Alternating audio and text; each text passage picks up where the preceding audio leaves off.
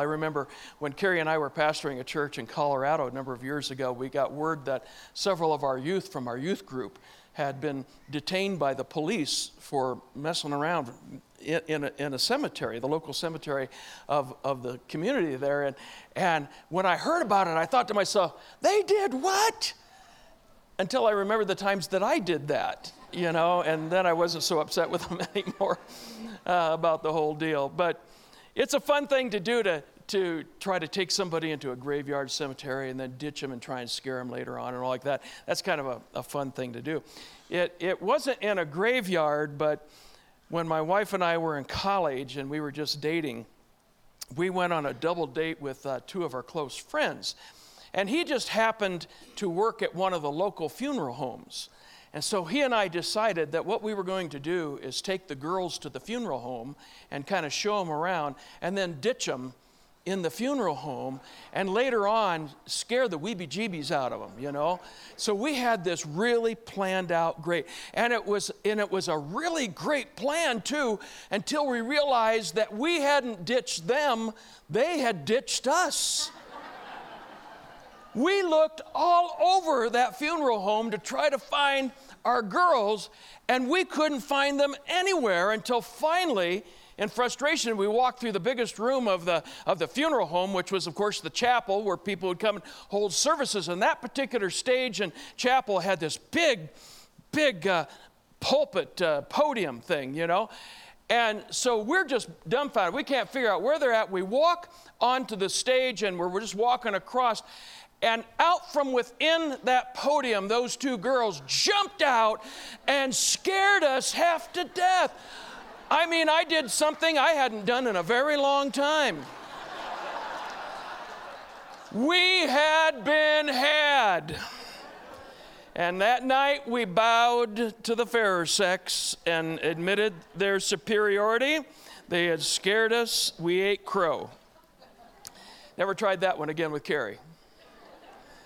There's just something about a funeral home. There's just something about a cemetery that carries kind of spooky connotations with it, well, at least to most of us, especially if it's at night. Those places just kind of come with a fear factor built in. Do you know, and I don't know if you've ever thought about this before or not, but Easter, the Easter story, it's built in a cemetery. The Easter story takes place in a graveyard, and not a quiet one either. It wasn't solemn. This is what Matthew 28 tells us happened at that particular cemetery. Early on Sunday morning, as the new day was dawning, Mary Magdalene and the other Mary went out to visit the tomb, and suddenly there was a great earthquake, for an angel of the Lord came down from heaven, rolled aside the stone, and sat on it. His face shone like lightning, and his clothing was as white as snow. The guards shook with fear when they saw him, and they fell into a dead faint. Then the angel spoke to the women.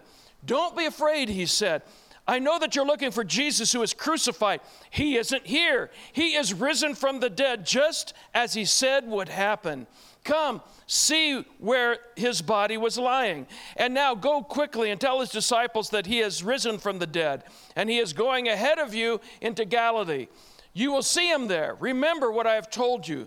And the women ran quickly from the tomb. They were very frightened, but also filled with great joy, and they rushed to give the disciples the angel's message. And so this is what happened on that first Easter Sunday. This is what these women experienced. It's just daybreak. They're out there early. And all of a sudden, the earth starts shaking. There's an earthquake. Have you ever been in an earthquake before? If you're from California, you don't even think about it. But, we have them here too in Salt Lake. I remember a number of years ago, back in the waterbed days, when Carrie and I had a waterbed and waking up to the sloshing that was going on, and you're kind of there. At first you're saying, what in the world's happening here, Carrie, lay still, please, But then I began to realize this is an earthquake that we're experiencing, and the buildings downtown swayed and everything. It's a little unnerving for the few moments, or if it's longer than that, it can be very unnerving. That's what these women are going through. They walk up to the tomb and everything starts shaking. And an angel appears and he rolls back the big stone, the boulder that is covering the tomb. And the Bible says his face is so glorious. It's so brilliant. It's like looking into the sun itself. And the Roman guards, these tough old hardened guys, they're standing there and suddenly they go white, about as white as the angel, and they go into a dead faint and they wipe out right there on either side of the tomb. And this angel that appears starts talking to the ladies. Now tell me that wouldn't freak you out. Okay, everything that I've just described. But what does the angel say to them? Verse 5, don't be afraid. Are you kidding me? Are you kidding me? After everything I've just seen, don't be afraid. Here they were, minding their own business, going to the tomb to perform a nicety, a courtesy, so to speak. Luke's gospel tells us what it was. They were going to anoint Jesus' body with special spices. When suddenly, this whole graveyard lights up like an American 4th of July fireworks show or something, and they're not supposed to be startled. They're not supposed to be afraid. Are you kidding me?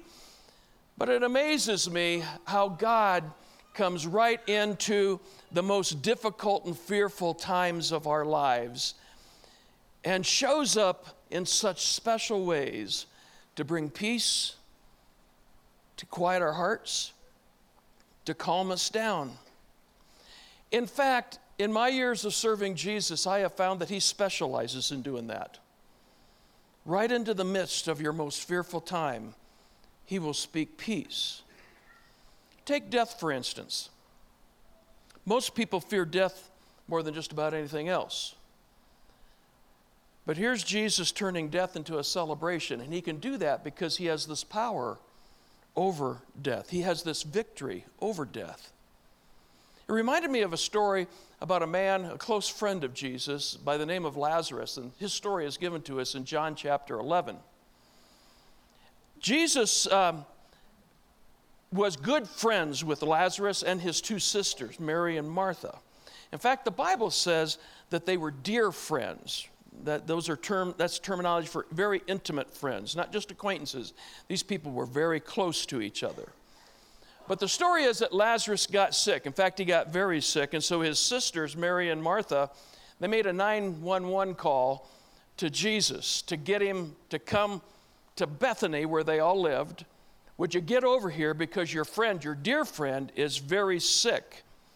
We need you to come right away. But Jesus didn't come right away. In fact, he took his time.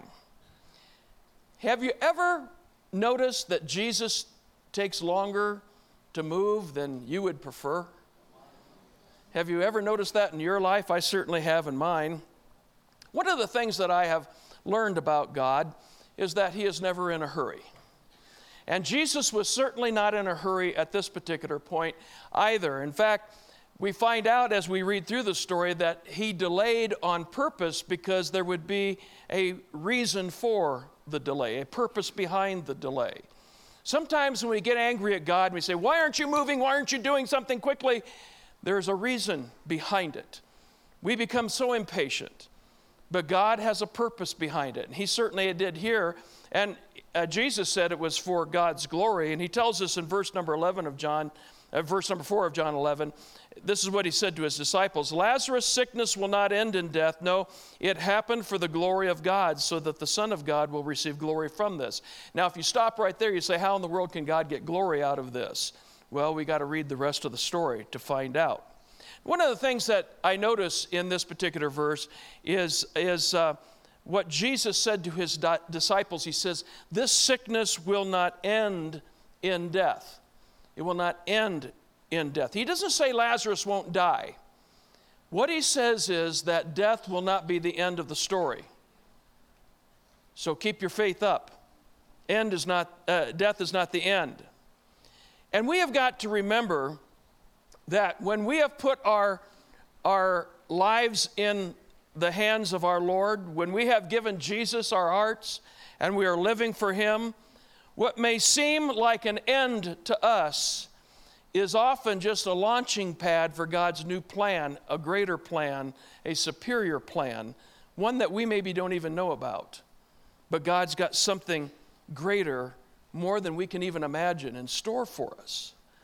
Well, when Jesus arrived at Bethany in the town, he found a grieving town and two very grieving sisters because Lazarus had in fact died. In fact, he had been dead already for 4 days by the time Jesus got there. And Martha ran to Jesus and she said to him, in effect, what you would probably have said, what I would probably have said, "Where have you been? Why didn't you show up? Why didn't you come when I asked you to come? Didn't you know? I told you this was an emergency. Where have you been?" This is exactly what she said, verse 21. "If only you had been here, my brother would not have died." Jesus, it's your fault. But Jesus calmly said to her, verse 23, "Your brother will rise again." But she didn't get it because she thought he was talking about the resurrection at the end of time. But that's not what Jesus was talking about. He had something up his sleeve that she didn't see or didn't know.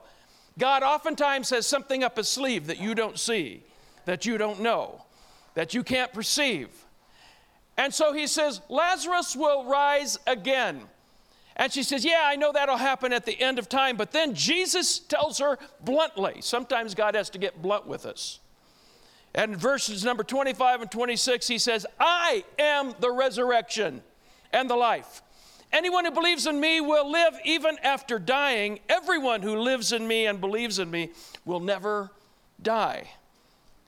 And then he asks her this very important question, which you see down at the very last line there. He says, "Martha, do you believe this? Do you believe what I've told you? Do you believe what I've just said?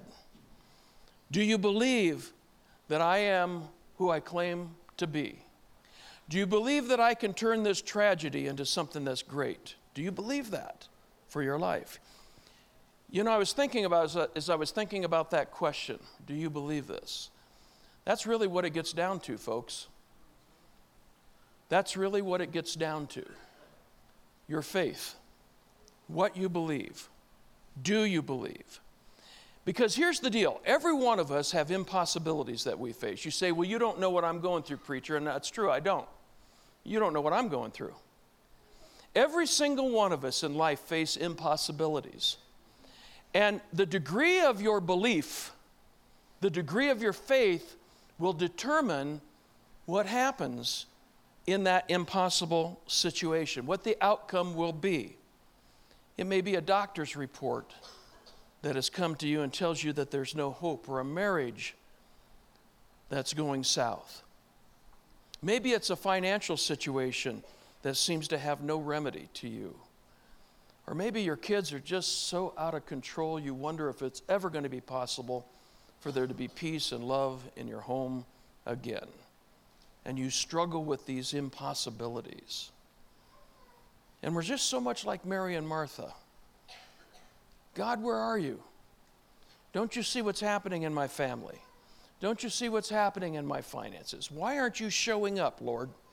Why aren't you here? If you only would listen to me, Jesus, I have a great idea. If you would just ask my opinion, I could give it to you. And I have a great idea how this could all be worked out. If you would have done what I wanted done when I wanted it done, everything would have been just fine," which is essentially what Martha said to Jesus. "But you didn't do what I wanted you to do when I wanted you to do it, and now it's not fine." But the story of God's working in our lives doesn't end when we think it does. I once heard someone say, "Never put a period where God puts a comma." We do that. We think it's over. We think it's done. God just put a comma there. He didn't put a period. Jesus asked them where the tomb was, and so they took him to Lazarus' tomb. And he told the helpers, the workers, he said, I want you to roll away the stone that you have in front of his grave. And Jesus, the Bible says, said with a loud voice, Lazarus, come forth. And that man who had been dead for 4 days, wrapped in strips of cloths, wrapped up in grave clothes, comes hopping out. It's the only way he could do it. And verse 44 says, the dead man came out, his hands and feet bound in grave clothes, his face wrapped in a headcloth. And Jesus said, unwrap him and let him go. My point just is simply this. Your marriage may seem beyond hope today. Your health may seem beyond remedy or cure. Your business may seem beyond repair. Your sin may seem beyond forgiveness. But the God who calls life out of death wants to remind you today that with God, nothing is impossible. Nothing. But here's the deal. You've got to answer this same question Martha was asked to answer. Do you believe this? Do you believe this? Now let's get real here this morning. There are some of you that are here today that you'll do anything in the world to avoid the whole issue of faith. Having faith in God, you don't anything. You're just here out of kindness to somebody. What can I do to just get through this? But God's asking you to do something different today than maybe you thought you would do when you came in. He's asking you to consider that, in fact, He is able to take the mess that you've made out of your life, the broken pieces, and make something beautiful out of your life in its place. For Jesus, there was the cross, His death, and then a tomb. And when you look at that, everybody who witnessed all of that thought it's over. They thought hell had won. Nothing good's going to come out of this. But that tomb proved no match for the resurrection power of Jesus Christ, because 3 days later He burst forth from that tomb, declaring victory over death, hell, and the grave, all of it. And here's what I want to tell you. He who conquered his own grave can conquer yours, if you'll give it to Him. If you'll give it to Him. It might be a grave of your health or your finances, the grave of your tomorrow and all the uncertainties of it. I want you to know they're no match for God's resurrection power. Jesus can take care of it all. Even your sins, your past, is no match for the love of God, which will be poured out into your life. And He will forgive you of everything that you have done. And He will welcome you into His kingdom. So whether it's a matter of being forgiven of sin, being healed in your body, having your marriage restored, having miracles of financial provision come into your life, it's all available because Jesus rose from the dead.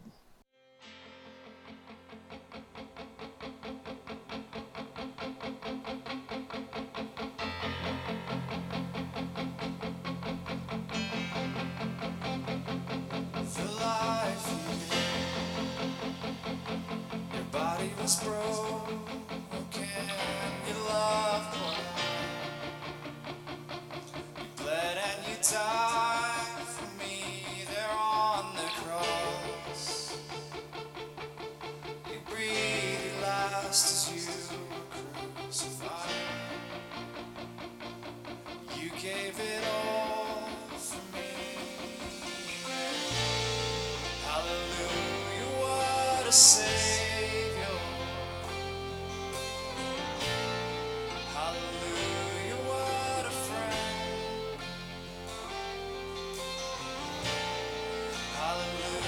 King forever.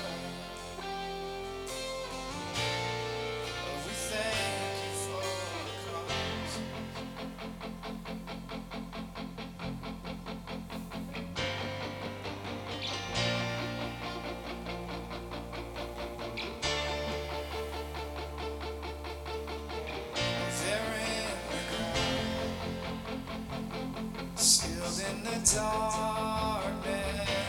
lifeless lamb, the frame of the Father, Son, and agony, as he watched his only Son be sacrificed, and he gave it all for me. Hallelujah, what a Savior. Hallelujah, what a friend. Hallelujah, King forever. And we thank you for the cross. But on that day, what seemed as the darkest hour of my left home, broke through and shook the ground, and as you rose, the light of all the world was magnified. As you rose in victory, hallelujah, is finished. Hallelujah, it is done. Hallelujah, King forever. And we thank you for the cross. Yes. Hallelujah, it is finished. Hallelujah, it is done. Hallelujah, King forever. And we thank you for the cross. Yes. Oh, we thank you for the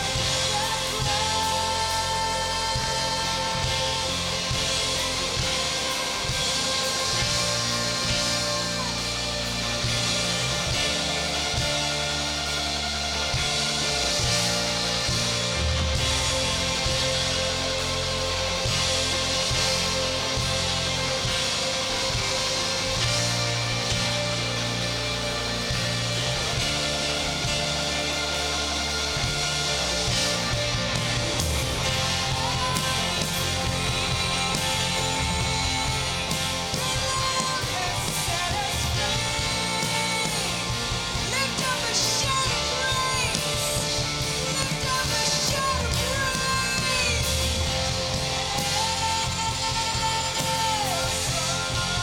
Your mercy set us free.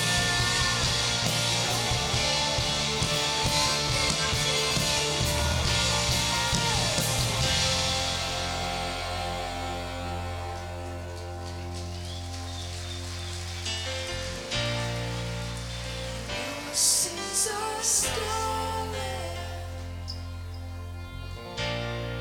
You've made us white as snow. Yeah.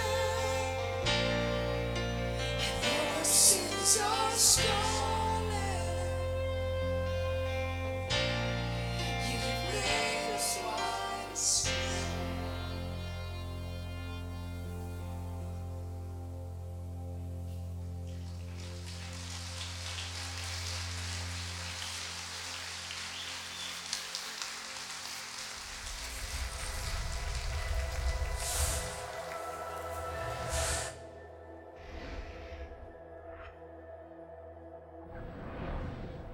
But on the first day of the week, at early dawn, they came to the tomb, bringing the spices which they had prepared.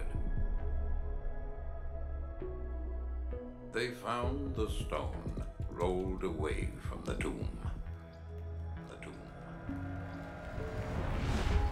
But when they entered, they did not find the body of the Lord Jesus.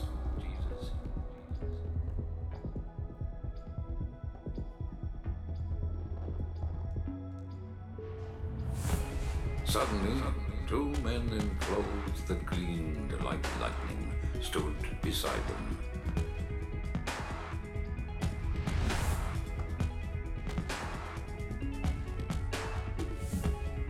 In their fright, the women bowed down with their faces to the ground.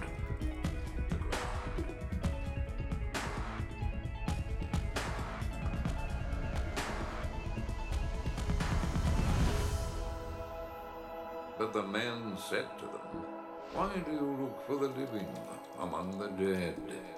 He is not here. He has risen. Risen. Risen. Risen."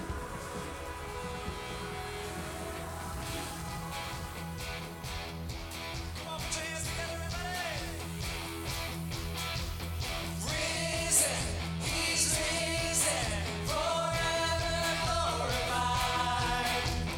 Risen, he